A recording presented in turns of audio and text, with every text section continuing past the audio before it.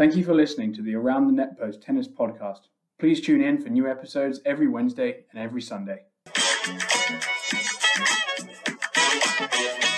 Howdy, folks, and welcome back to another episode of Around the Netpost Tennis Podcast. This is an extremely exciting podcast. We've got a special guest with us today. I've been excited about this episode since we last recorded on Wednesday. Join me in giving a big welcome to Chip Moore.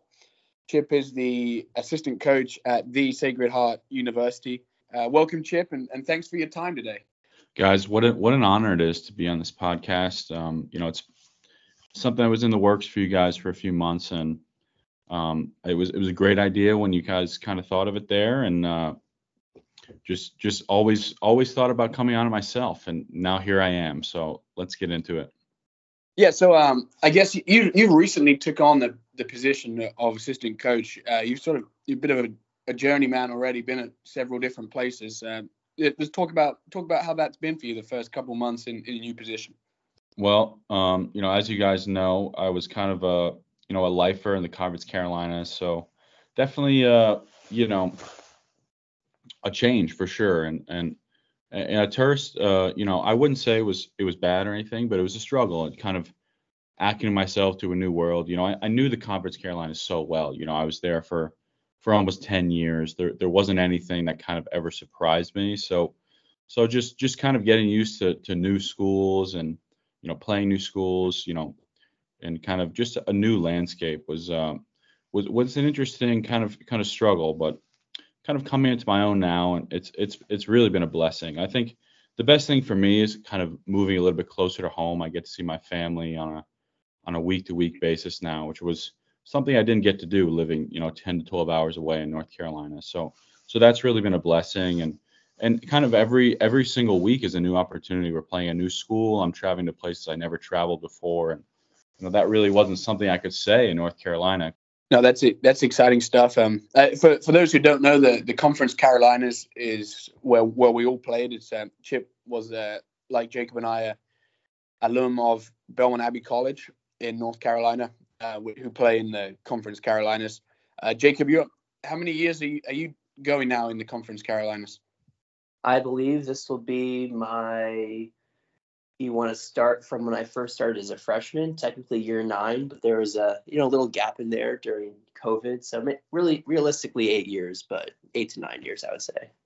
Yeah, no, that's both of you guys done a long stretch in that conference. Do you think it helps being in the same league for that long? Do you think it, is there, you learn the style of play, you learn the other coaches, the types of players that are attracted to that conference? Is that a benefit for you? Does that assist with your coaching? For sure. Yeah, I would say over the years, you kind of see, you kind of start to see the level that each team brings. And some years teams will kind of up their game, bring in new recruits, maybe develop their players a little bit more than in past years. But it's really good to be able to kind of have the consistency of knowing kind of what schools have what types of players. Like some schools will recruit solely based out of South America.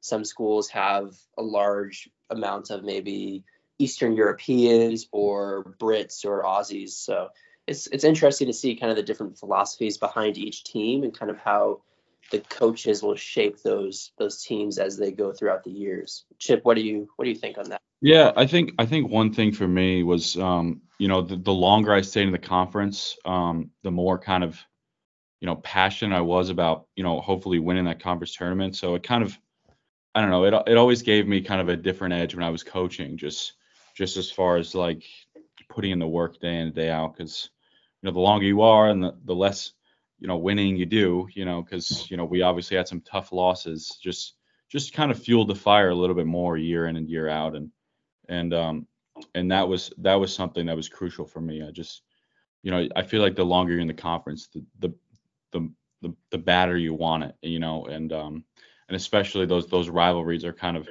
fueled year in and year out with the Mount Olives and the Belmont Abbeys in the world, and Limestone back in the day, and that's when you kind of go somewhere else, that kind of rivalry and those feelings, they're kind of a little bit different, and you kind of have to kind of start over and build it again. So that's kind of what I miss the most, is just being able to go to Mount Olive every year, a team that is kind of, universally not too well liked by everyone in the conference. But yeah, that's the thing that I miss the most, is just going to be the rivalries, getting to play you guys every year. I mean, getting to go back to my alma mater.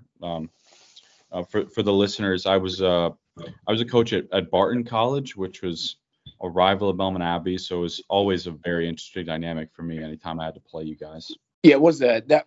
I think the first year, which would have been 2016, when we made the conference final, and they were the underdogs, and we ended up losing. I mean, they had a great lineup, but we had beat them in the regular season, so I think it would be fair to say we were the favorites. And they came out, played lights out tennis, and took that championship away from us. I think after that, it sort of changed the dynamic between that Belmont Abbey and Barton match. Yeah, and I think that was a pivotal year for us too, just kind of changing the culture of our team at Belmont Abbey. I mean, we were, for all intents and purposes, losers before you and Jacob and Zach got there, and I mean, they hadn't had a winning season in almost 10 years, and there was the program was in dire straits at Belmont Abbey, and that, I feel like that year is kind of the catalyst for everything that Belmont Abbey has done to this point. I think that Coach Mike has a lot of credit to take for turning that program around as well, with the culture that he employed and the people he brought in. Sure. One thing I did want to touch on that I stand alone in this, and the fact that you two have had this experience, but you went to Barton, which was a rival of Belmont Abbey, and Jacob, you were in serious talks with Mount Olive during the COVID year, right? About going to play there for an extra year, doing your graduate education. I would say not too serious. It was just one phone call of many that I did when I was looking to do a fifth year my senior year. But it was more so just to kind of see what options were available versus actually considering going there, because I was, not too big of a fan of the program as a player at that time. Yeah, was that a difficult conversation to have, knowing the rivalry and the pre-existing feelings towards them?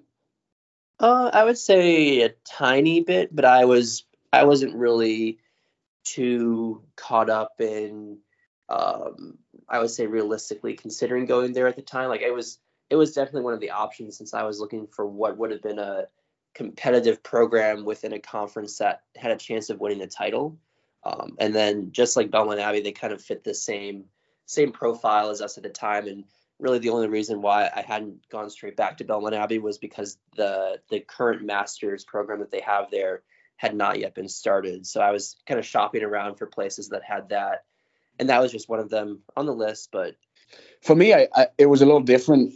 We graduated at the same time. Well, I guess we graduated during COVID, and then both pursued that fifth year, the COVID years we call it. And I went to Wingate, which obviously was a D2 program. We weren't really rivals. We played every now and then, and we were close in proximity, but different conferences. But then Limestone obviously transferred, who I would say was our biggest rival in the Conference Carolinas. No doubt about that. We did not like those guys at all. Yeah, they moved over to the SAC conference, so I ended up playing them again. So that was, it was good to see these rivalries develop, and sort of any interest, George, in telling that famous Limestone story to the public? Yeah, we can go into it a little bit. I got to remember the details here. And I was playing against a guy, and he was unhappy with a line call, and he'd already had a warning for something else. So he starts complaining. The ref comes on. The long and short of it is he argued so hard with the referee that she gave him another warning. And then the coach was on the court. The Limestone coach was like swearing at the ref, swearing at me. And then whatever decision she went with, he didn't understand the decision, so went to the other end. She then stopped him, and he went off, like smashed his racket right in front of him, saying about a foot away from this lady. And then she gives him another warning, which is a default. So he gets defaulted from the match. And they had about 3 guys like run onto the court as I was like putting my bag away, and were like, hounding me, heckling me. And then I had to get an escort off the court because they were so. And then I guess the funniest part of the story was that after our coach had no idea what was going on, because he had never seen anything like this before. And he was like, We go all and sit have. he was like, go and sit in the van, go and sit in the van. So I had to sit locked in the van for the rest of the match, which luckily was only about an hour and a half, 2 hours. But the guy that I just defaulted was regularly coming up to the van, like shouting abuse that I was locked in the van. Pretty crazy story, but That is by far the most ridiculous college tennis story I've ever heard in my entire life, and like it's so wonderful that of course it's my best friend George that is the instigator there. Yeah, I'm glad, Chip. Another reason I'm glad that you're on the podcast is that I don't know if I've ever met a more passionate tennis fanatic than you are. I think even on my wedding day as best man, I still think you managed to get a good hour of Rafa highlights in the morning. Well, I mean, more than a tennis fan, I'm a Rafa fan at heart. I don't think there's a single statistic that I probably couldn't tell you about Rafa. He's kind of my guy, and he's kind of the reason I got into tennis. I kind of, it wasn't even like the Vamoses and all of that. When I first started watching him, I kind of just liked the way his forehand looked. I thought it was very, aesthetically pleasing. And I was like, hey, this guy's pretty good. Let's watch him. And then the more I watched him, I kind of was entranced by his work ethic, his dedication, and just the way he gets fired up on the court and his positive attitude. And unlike Jacob's, favorite tennis player, never breaks a racket, which is a very admirable quality. Yeah, I'm going to say that I was putting this 2 and 2 together the other week when Jacob said the timeline that he got into tennis, and it was about the 2010 year and 2011 when Novak Djokovic arguably had his best years between 2010 and 2013. So unlike Jacob, who is arguably maybe a bit of a glory supporter, we can let him chime in here in a little bit. What sort of time frame did you get into Rafa and what? Yeah.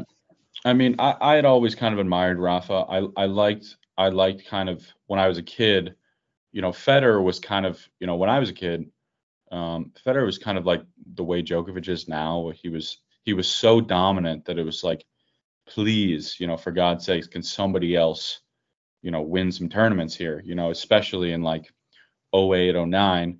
And Rafa was kind of that guy. But I wouldn't say I was like a diehard Rafa guy back then, but I really started liking Rafa when I was like, I want to say a junior in high school. And, like I said, that was like the 2015 year, which was arguably his worst year on tour. But for some reason, the way his forehand looked that year was just like nice, even though it wasn't effective. But that's kind of the year I got into it, even though that was, Rafa's by far one of his worst years on tour. So I feel like by saying that, I can say I kind of wasn't a, Rafa bandwagon fan. I jumped on the train the year he was losing left and right basically every single week, which was 2015. So I take pride in saying that. Jacob, are we going to give you the opportunity to defend yourself here a little bit?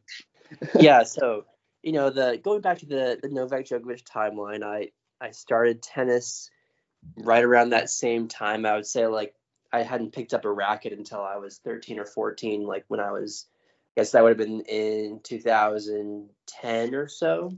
And I remember watching the 2010 US Open, just kind of going through that tournament. I was always trying to figure out like, okay, who's my favorite tennis player out of these people? And just like Chip said, it was Federer was already the established quote unquote greatest player of all time already in 2010.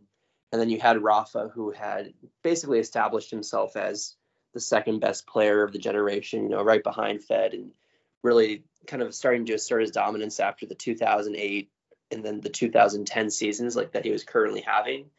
And, I didn't want to be a bandwagon fan, as you kind of mentioned earlier. So I went with the person who I thought had the nicest looking game, Novak Djokovic. And I enjoyed, just watching him play, watching him compete. And I did get a little lucky that he ended up, being unreal the next year in 2011, which I think helped solidify my fandom of him. But Yeah. I've always been a huge supporter, even though I may not necessarily love everything he does on court. Yeah, if you can say 2010 was the year you started, then I'll cut you some slack there, Jacob. All right. Yeah, I was desperately pulling for him to win that 2010 U.S. Open final against Rafa. So I would say that's where it all started. It's just never gonna happen. Yeah, I know. I honestly think that might have been the Rafa's best level ever was 2010. Just not only did he play an aggressive style, but he was 24, so he still could move in a way that he can't move anymore. So I think it's interesting that both of you were quite late bloomers to watching tennis. From the sounds of it, I mean, I remember my first match that I watched live was Nadal against Soderling at the 2007 Wimbledon. It was great because obviously he had the Soderling was mocking him like the pants thing, the whole game. Yep. So maybe that's sort of where I get all the on-court antics from was that match that I first watched. But it was also great because I got 3 days off school because there were so many rain delays that we kept having to come back the next day to finish the match. So they honored the ticket. So it was unreal. Really? Wow. Yeah, and great at story. the close of play, I was waiting for autographs like at the there's a special area in Wimbledon, and it was too late. So the stringer was like, there's no one's coming, but I'll give you these strings. So I have one string of Rafa's and one of Fed's. That's great. So you got a little RPM blast there. Yeah. Do you want to buy it? It's a couple. How much do you think that could go for if you sold that? Oh, I'd maybe like 50 years. I have no idea. I haven't looked into it. And what was Federer uses gut string, right? Yeah, but it was like you could see it was painted like the iconic red and white that he had because it was the super old red blade. Yeah. The one time I got to see Rafa play, I was so nervous that I could barely even watch it. I was tearing up. It was the 2019 U.S. Open third round against Hyeon Chung, and I mean he took him to the woodshed, but that was the only time I got to see him play.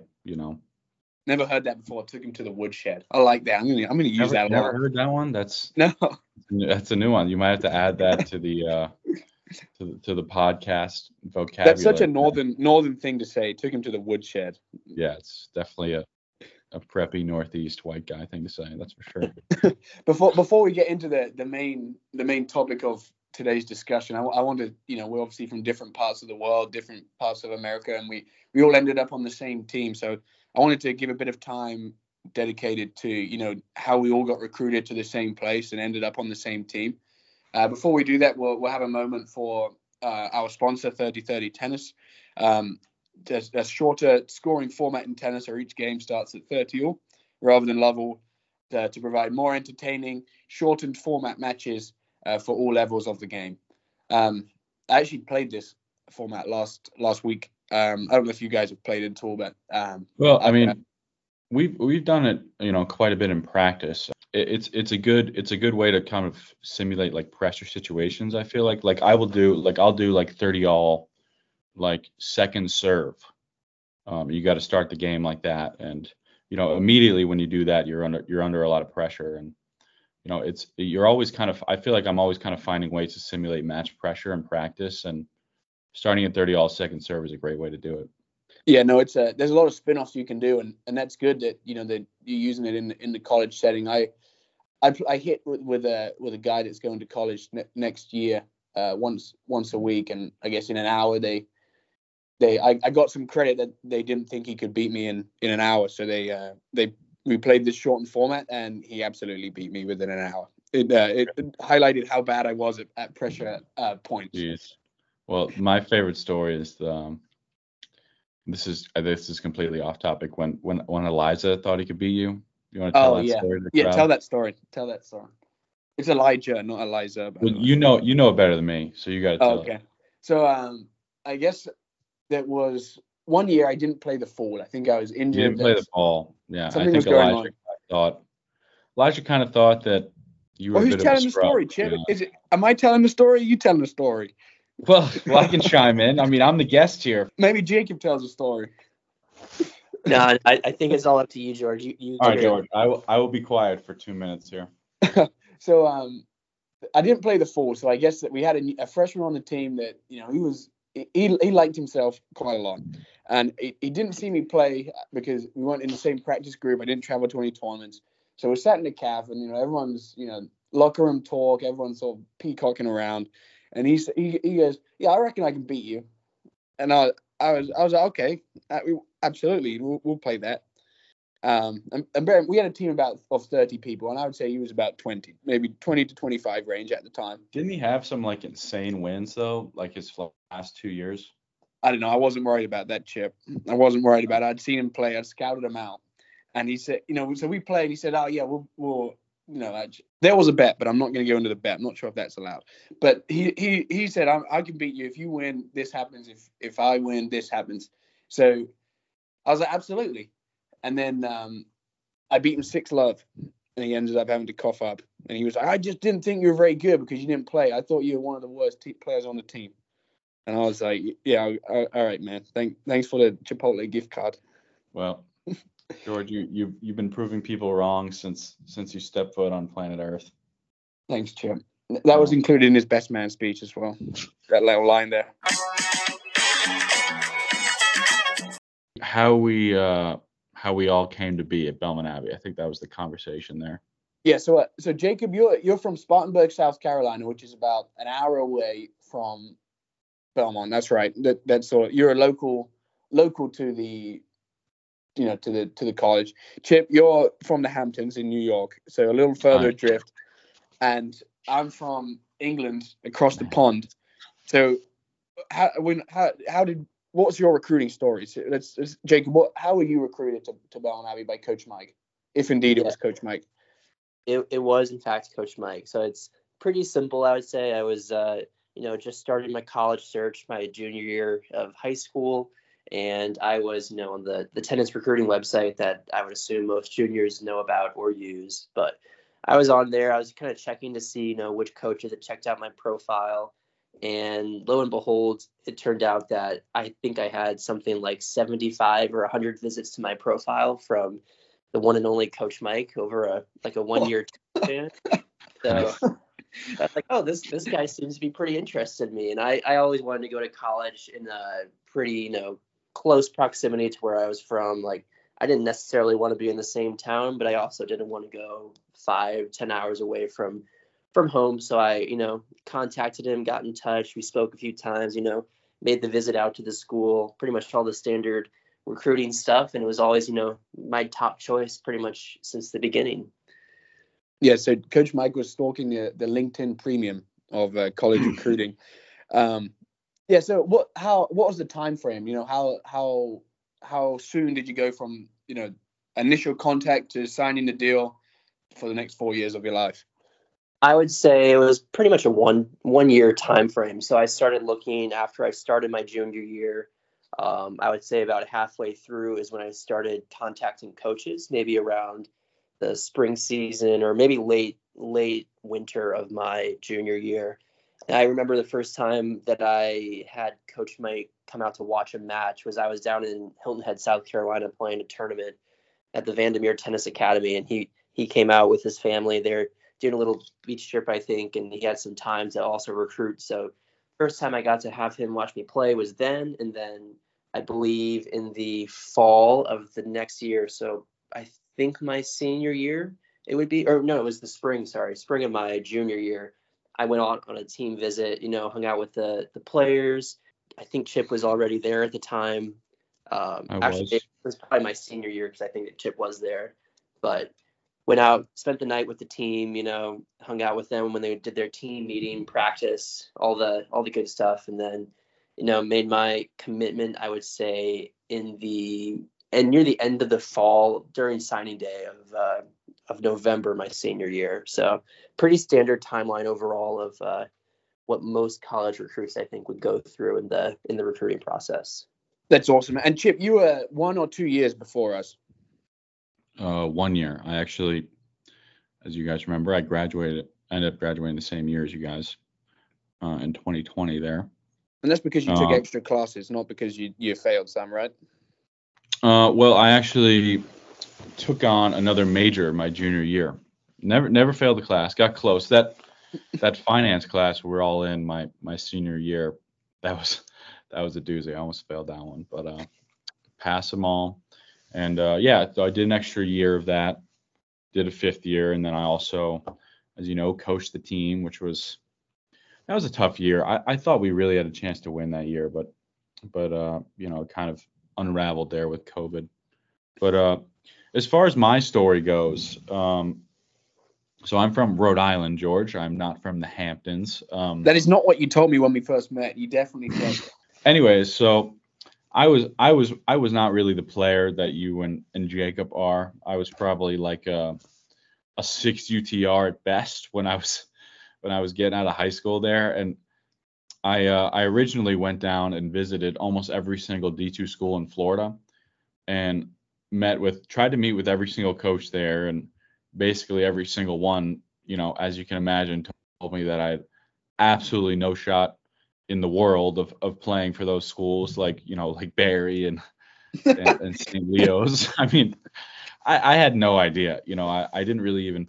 I'm going to like St. Leo's meeting with the coach, and he's like, yeah, like everyone on our roster is like a 13 UTR, so you have absolutely no shot of playing here. Did that happen because you had the perception that Division II tennis was a bit of a write-off? Like you just like, oh, it's not Division I. Well, no, the real reason for me was I went to school in Massachusetts, and I just desperately wanted to get out of the cold weather and go to school in Florida. And I knew I wasn't going to get into I definitely wasn't going to play at the University of Florida. I mean, that's a pretty obvious thing there. So I thought, yeah, so maybe I thought D2 would be a little bit lower level, and obviously it is from the University of Florida, but it's still not low enough of a level for 6 UTR chip at 18 years old to be playing there.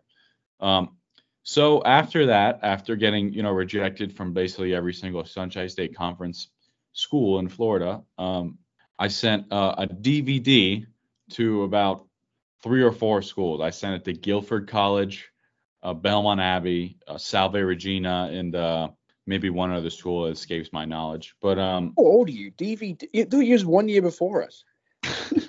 it wasn't because it was the Stone Ages. It was because my mom and I physically could not figure out how to put a recruiting video on YouTube, and so we made a DVD player and we emailed it to.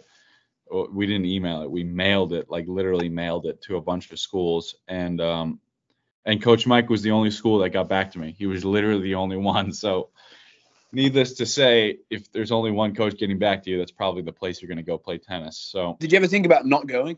The fact that you only had one option, was there ever a question? No, I really wanted to play tennis in college, and more than that, I thought playing on a college tennis team would probably be a very easy way to make friends in college, and that was something I was really never good at, was making friends in high school. So I was like, well, if I'm on a team, especially a team of, I guess I didn't know at the time, 35 guys, then I'm probably gonna have a lot of friends in college. There wasn't 35 guys when you joined there. That was well, something at the time. And that's something I can talk about as well, which I had alluded to earlier in the podcast. Belmont Abbey tennis was absolutely in the dark ages back then. I mean, the craziest thing I thought about that whole recruiting process that I think about now is Coach Mike was literally, he was 23 years old and he was recruiting me. Wasn't he too young to drive the bus? He couldn't drive the bus, right? Yeah, he couldn't drive the bus. And you guys might not know this, but Jacob probably knows it because he spends a lot of time with Coach Mike. Coach Mike was staying in a dormitory in the new dorms for his first year on campus. That's crazy. My recruiting process turned out to be a pretty simple one. At the end of the day, it was one person reached out to me, and that was where I was going. And also, I forgot to mention this. My mom actually went to Belmont Abbey, which was why I sent a DVD to Belmont Abbey. That was how I even knew about the school. Yeah, I did wonder that because it does seem like a random school to sort of reach out from up north. It's like, how do you find that school? Not only was they didn't even have a tennis team. My mom went there. So I didn't know anything about the school, and, eventually, got lucky that, Coach Mike was there, and, he was building the program to what it is today. Because I easily could have gone to a school I don't know, like Southern Wesleyan, or, that doesn't have a program anymore, or Erskine that also doesn't have a program anymore. If that, happened to be the school that my mom went to, that would have been the school that I sent my DVD to. So definitely got lucky there. What were the conversations like, as a, player of that level when you were getting recruited by coach? Was it like, you're going to be a fringe player who's going to work up to play, or how did that look? I don't really remember too much, but I do remember basically being like, hey, if this coach wants me, it's where I'm going. I remember coach sent me like a 2-paragraph email basically breaking down my game from my recruiting video. And I just remember being like, hey, wow, this guy's interested in me. This guy actually took notice of my game and seems like he actually has a genuine interest in me, not as just a player, but as a person. And as soon as I went down to Belmont Abbey and visited, I was like, yeah, this is where I'm going. Yeah, that's interesting. And yeah, thanks for going into so much detail about that. I think, so Jacob, what were the conversations that you had with coach? Like, what were your expectations going into, your first year, our first year of, where you were going to be in the team? Yeah, I would say a little bit similar to Chip. I don't remember exactly what we talked about since it's been a couple years since then, but just a couple. Yeah, just a couple. It's getting on a decade, isn't that crazy? I know, it doesn't seem like that. It's a decade for me next year. Yeah. Wow. But yeah, so I would say I just remember kind of talking about how never being guaranteed a spot as a starter or anything like that, but being told that I would, help contribute to the team and help us, win some matches going in. And I had been able to watch the team the year before when I came on my visit. And I think I came out to one match in the spring season to kind of see, maybe it was a conference match or something like that, but to get a good idea of the level of the team. And, watching them, I would think that was Coach Meg's first real recruiting class right before us, where he had brought in a couple guys like James Delaney and I believe one or two other guys that were starting. Yeah, Grant Golden was in that class too, correct? True, yeah. Grant Golden, I think Youngjin was also there. Yeah, my year. Sorry to interrupt you there, Jacob, but my year, Coach Mike probably recruited 12 guys to the team, and after the year was over, I think 2 guys were left. So it was almost like he kind of shotgun the program there, and then basically had to start over the next year again because so many guys left. Yep. But yeah, as I was saying, like some of those guys were freshmen your year as well. But just watching the team, I could kind of tell, like, based on my level, if no other recruits that come in, I could have potentially been a starter my first year. And that was something that I was, interested in the recruiting process, where I didn't want to necessarily go to maybe like a smaller Division I and, ride the bench for a couple years. I kind of wanted to get match play from my first year to kind of help, build my game up, since I started tennis a little late. I didn't start playing tournaments until I was 15 or 16. And, I really wanted to get, the full college experience as quickly as possible. So I would say that's kind of where I started from. And as everybody in this, group knows, we've got a lot better that first year that, George, Zach, and everybody from that class came in. So it was never guaranteed that I would, play in matches, but we had a pretty busy schedule. So I was pretty happy with what I got, I would say. Probably a toss up between, my opinion is probably there was some maybe guarantees in the guy that did play number 6 for us, that expectations were set that he was going to play. But it was a fight pretty much year long between you and him, I would say, between who took that last starting spot. I don't know if you agree with that or not.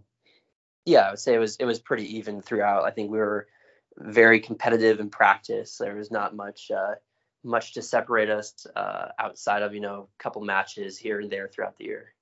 Yeah, no, it's interesting to hear your guys' story. I haven't, we've been friends for, I guess getting on a decade, and we haven't really ever shared this kind of how we all got into the same place.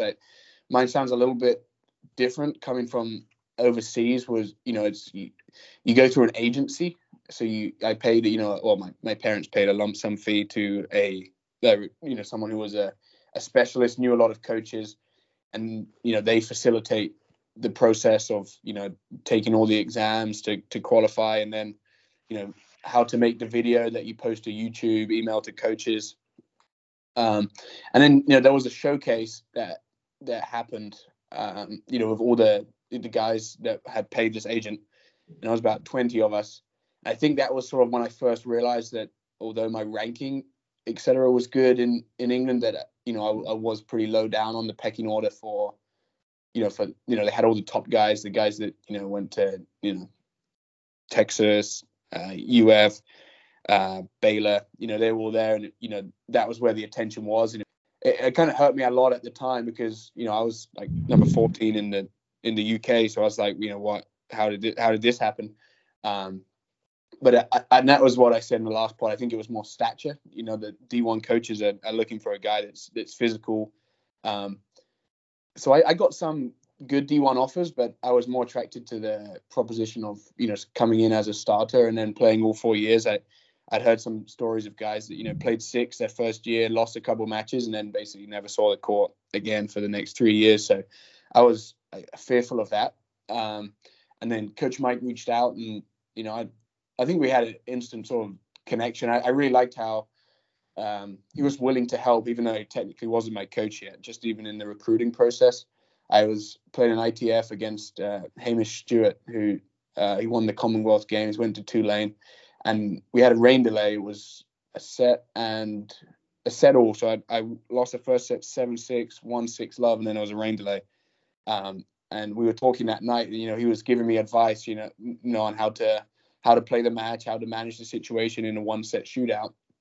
And I had a lot of respect for that because it was, he really didn't have any obligation to put any time into that detail into that, given I hadn't committed or anything like that. So I think that was ultimately what sold me on coming to Belmont Abbey. But I didn't do a visit or anything like that, which, maybe some people would say was naive to not do that level of research. But, it ended up working out well for me.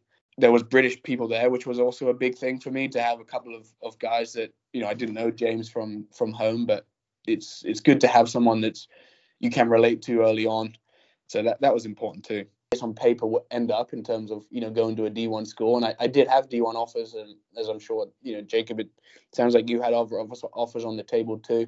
But, I just wanted to play. I think that was all throughout my junior career. I just loved to play, loved to compete in matches. And I didn't want to, be watching rather than playing. You only get 4 years in college. So I did think it was interesting that, when I asked the question to Coach Mike, who else is coming in? What's my recruiting class look like? But he told me, he said, it was Zach Blythe, who was obviously, arguably the greatest player to put on the Belmont Abbey jersey. So Zach Blythe. Don't let Zach's ego go too high there. Zach Blythe, Carlos Nolasco, who was the Spanish guy that, Jacob and him were fighting in that first year for that last starter spot from Spain. Jacob, who didn't ever use the name Jacob. He described Jacob as a talented kid from South Carolina, which I've always found funny. And me, so I thought there was four guys. Then I show up on campus and we're doing the orientation thing. And there's a guy, he doesn't look much like a tennis player, and he's wearing tennis shoes. And I was like, that's kind of weird. He's wearing tennis shoes, so I asked him, I was like, oh, what nice tennis shoes. And he's like, yeah, I'm on the tennis team. And at that moment, I when you just feel your heart drop and you're like, yeah, I'm on a team with this guy now. And he just let's not name any names here. No, but I think I know exactly what you're talking about. When you met Zach though, and he started playing, did that make you feel any better? Oh yeah, absolutely. Yeah, we were roommates, and Zach was such an eccentric guy, and I showed up and I had no stuff. That's a good word. My parents paid for the starter pack that you get for a college dorm room, and no joke, every night I got into bed, the duvet or the comforter was so bad, like you would put it on, it would just be like electric sparks everywhere. I'm surprised it was the material was so bad, and I had no stuff, absolutely nothing. So I was there for about 5 days before Zach showed up, and Zach had the TV, the fridge, everything cool, but it was literally just me in a prison cell for it was absolutely nothing. So and we got on well. He was better than me that freshman year, and we had a lot of tussles, and he ended up winning the challenge match, which was my first kind of real, reality check in college. So, but we think we brought the best out of each other at times. Was that the only time? I think that was the only time you guys ever really played a match against each other, though. Was that we played the next year we played, and I won in a tiebreak. But yeah, that was the only. I remember watching that. you guys were really putting 100% effort in that day. Because I also was super stressed because, I just overthought everything my freshman year to the lineup. I was like, this is, I have to play. And obviously there was 7 guys that, could play. So in the back of my mind, I was like, that fight, what if I'm the 7th guy?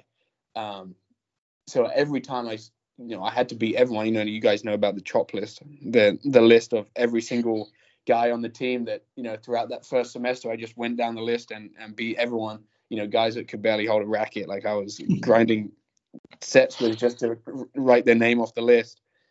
So I did struggle with that, was I going to play or not? And yeah, I didn't handle that pressure overly well. Jacob, how was that for you to be there, in the mix, and how was your thought going on to court every day knowing that you were competing for a spot?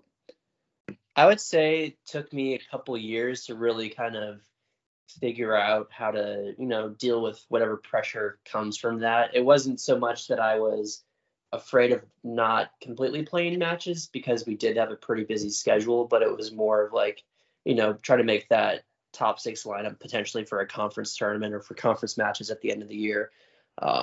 I would say my level in practice was pretty good for the most part. I didn't really feel too much stress off of the match court per se when we were in game day, but I think the pressure was a little bit more prevalent when we were in bigger matches during the actual season, where I felt like they would be must-win situations where, like, I got into the match, I'd be like, okay, this is competitive, but I might have to win this match, or else there's a chance that, like, that might be my last match of the year. So I feel like it might be a tiny bit different once you get into the lineup a little higher, maybe during the year. But for me, kind of, playing most of my matches at 6 or sometimes at 5 that year, it was I would say a little bit more stressful kind of for at least my freshman and sophomore year, just kind of, figuring out whether or not I would be able to win. And then if I wasn't winning, like kind of trying to deal with the pressure of, I might not, see the court again for 2, 3, 4 weeks potentially.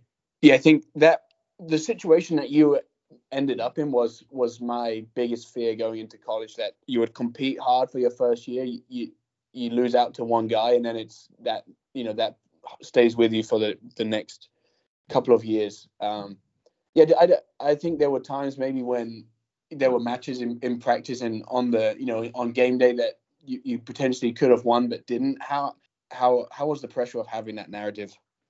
I would say that was probably the most difficult part of, the whole college tennis experience, was really, you could almost, look ahead to certain matches and be like, okay, this match if I play in it, is a must win either way, because if I lose this, then, the coach almost needs to give somebody else a shot because you can't lose this match. Or if maybe it's another big match, you don't perform well, he might be looking for someone that, has a better chance of winning in a big moment. So I would say that, kind of having that pressure in the back of your mind makes it really difficult to play to the best of your ability. And some players, thrive under pressure really well. And I would say I was definitely not one of those people, at least in my first 2 or 3 years as a player. So I think, kind of looking back at it, it would have been, nice to have a little bit more experience kind of on the tennis court in pressure situations. It kind of, helps me later on. Kind of at this point now, I feel like it's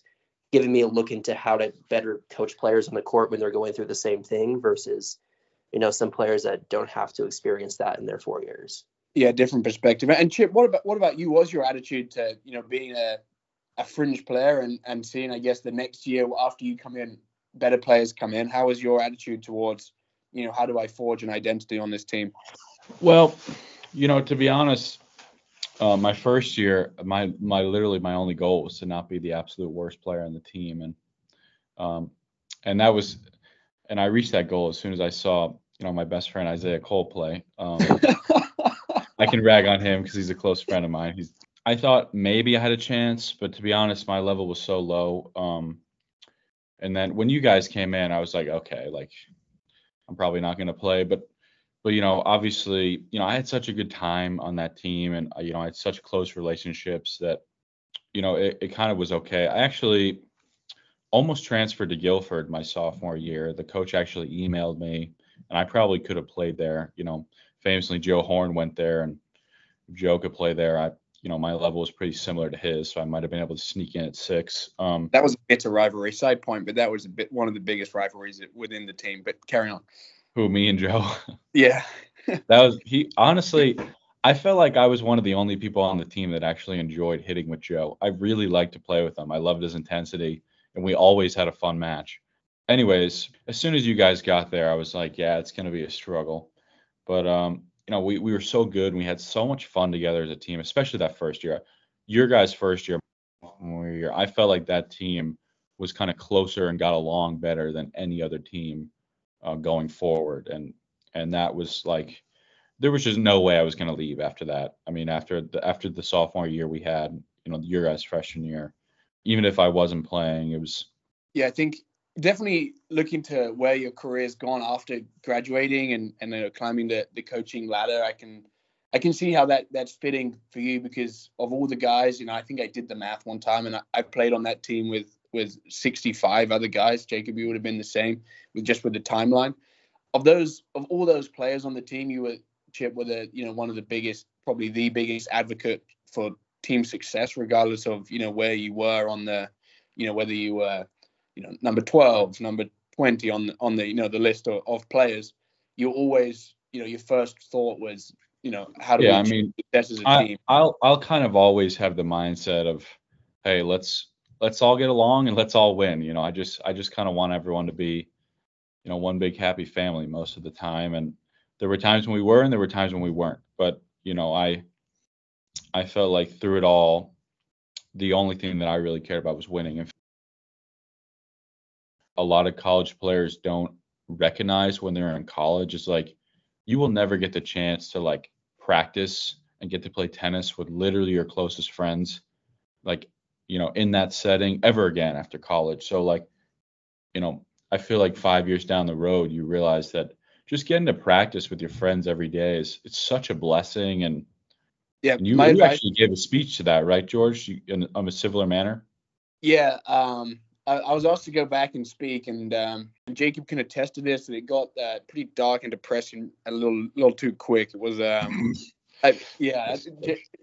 Jacob, you can give the outside perspective on how that came across. I didn't get any feedback from it, but it felt like it was pretty sad. I think I made myself seem like a sad and lonely old man, even though I'm happily married and living a nice life. Yeah, there was a couple moments where you were talking about how you were, during COVID, you just were outside trying to train, but there was nobody to hit with. So you just had a racket and a tennis ball, and you're back to hitting on the garage door out of your isolated place you were staying at. So, I mean, it did get a little depressing at one point, but the theme of your talk kind of came through, which I think was helpful at that time. Yeah, no, I you get those things on Amazon, they're a complete ripoff. You like put sand in the base and it's a tennis ball on a string and you hit it back and forth. Yeah, mm-hmm. I bought that for COVID in 2020. Yeah, me too. It didn't work. That was a ripoff. Yeah, but I was literally driving around trying to find like a good enough brick wall to hit off during that COVID time, just to train. And that's the last thing before we wrap up that I wanted to go on to. I guess since graduation. Because we did all graduate at the same time, and that COVID year, that season being cut short, which is probably a conversation for another episode. But how do you think that you've developed since then, the path that you've taken since graduating? You want to start with Chip?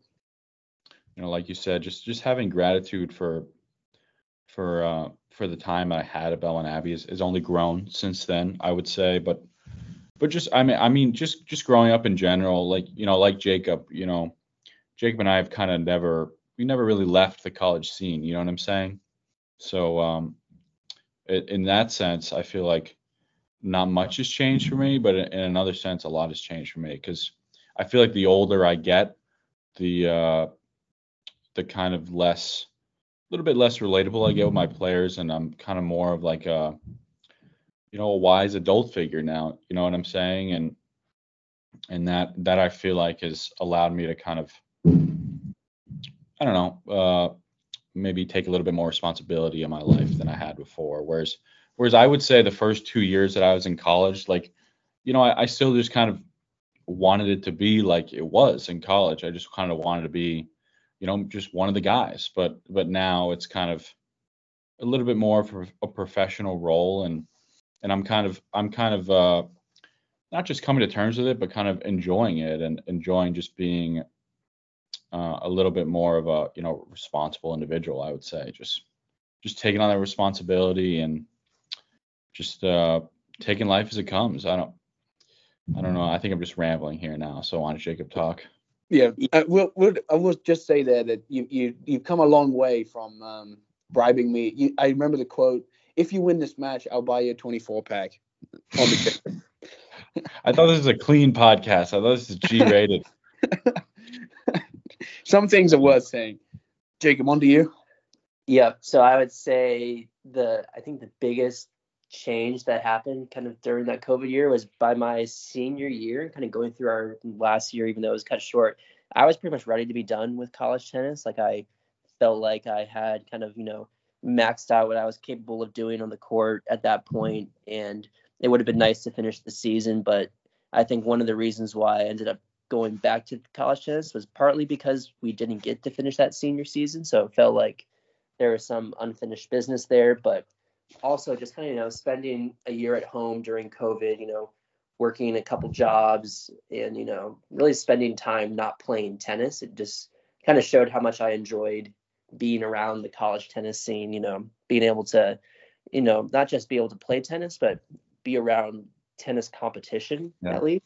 So I will say, sorry to cut you off, Jacob. One thing from my side, because I had never really, been a factor on the team as far as playing wise, when I got a chance to be a coach of the team, that meant a lot to me because I finally felt like I had some sort of a role on the team. You know what I'm saying? Like, and I just got to do things I didn't get to do before. I remember you were playing like North Georgia, George, and just getting to be like on the court with you and Zach was just such a cool thing to do because it had been something I never got to do. So I feel like coaching for me was a way to kind of get into the college tennis scene in a way that I hadn't before because I had never really been a real player on the team. So yeah, Jacob, what? Go back. We didn't mean to cut you off.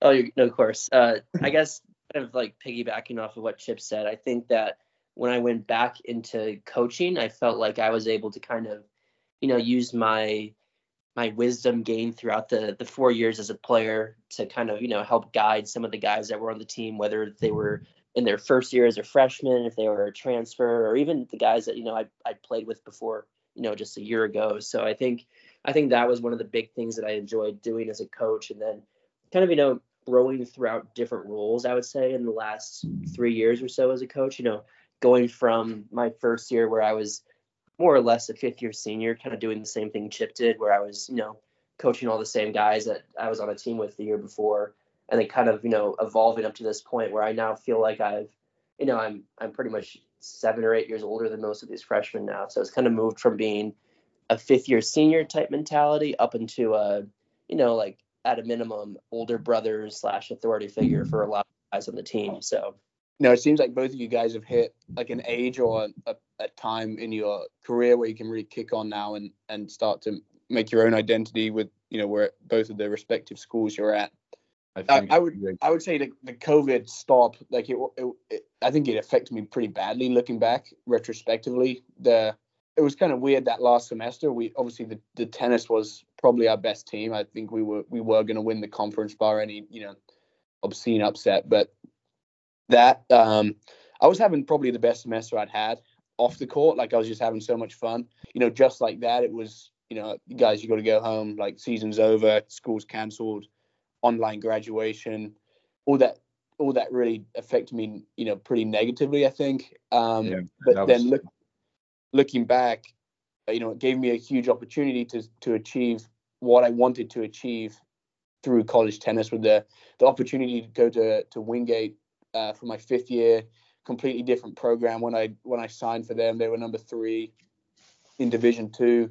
We had an insane team, and I think like I got to. And you gave me a lot of closure. Got to meet your wife there, which is pretty good too. Yeah, I did, and it just gave me closure that I was able to, really push myself. I felt like I was probably a bit too comfortable at Belmont Abbey, probably my junior and senior year. And I had to make my own identity at Wingate and start all over again, and just a one and done year, just to give it everything. And we won a regular season title, which meant a lot, because we hadn't outright won that in my college career.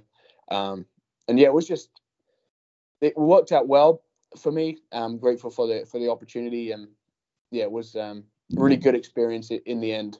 And yeah, it was good to share the court with just the guys that just wanted to win beyond anything, and some really good guys. We had a great lineup.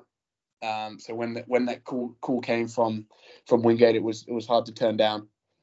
I will say, I've been listening to the podcast. I want to say this. It's actually kind of weird listening to you guys, because you guys are such close friends of mine. I'll be listening to you guys. I'll hear like a take you give about Alcaraz or Sinner. I'll want to chime in on it. And then I'm like, oh wait, they're not in the car with me right now. It's been a funny feeling. So that's about a wrap on today's episode. Tune in next Wednesday for another installment of Around the Netpost. Enjoy the rest of your weekend and have a great week ahead. I've been George Barfoot. I'm Jacob Andress. I'm Chip Moore, and always remember to go around the Netpost.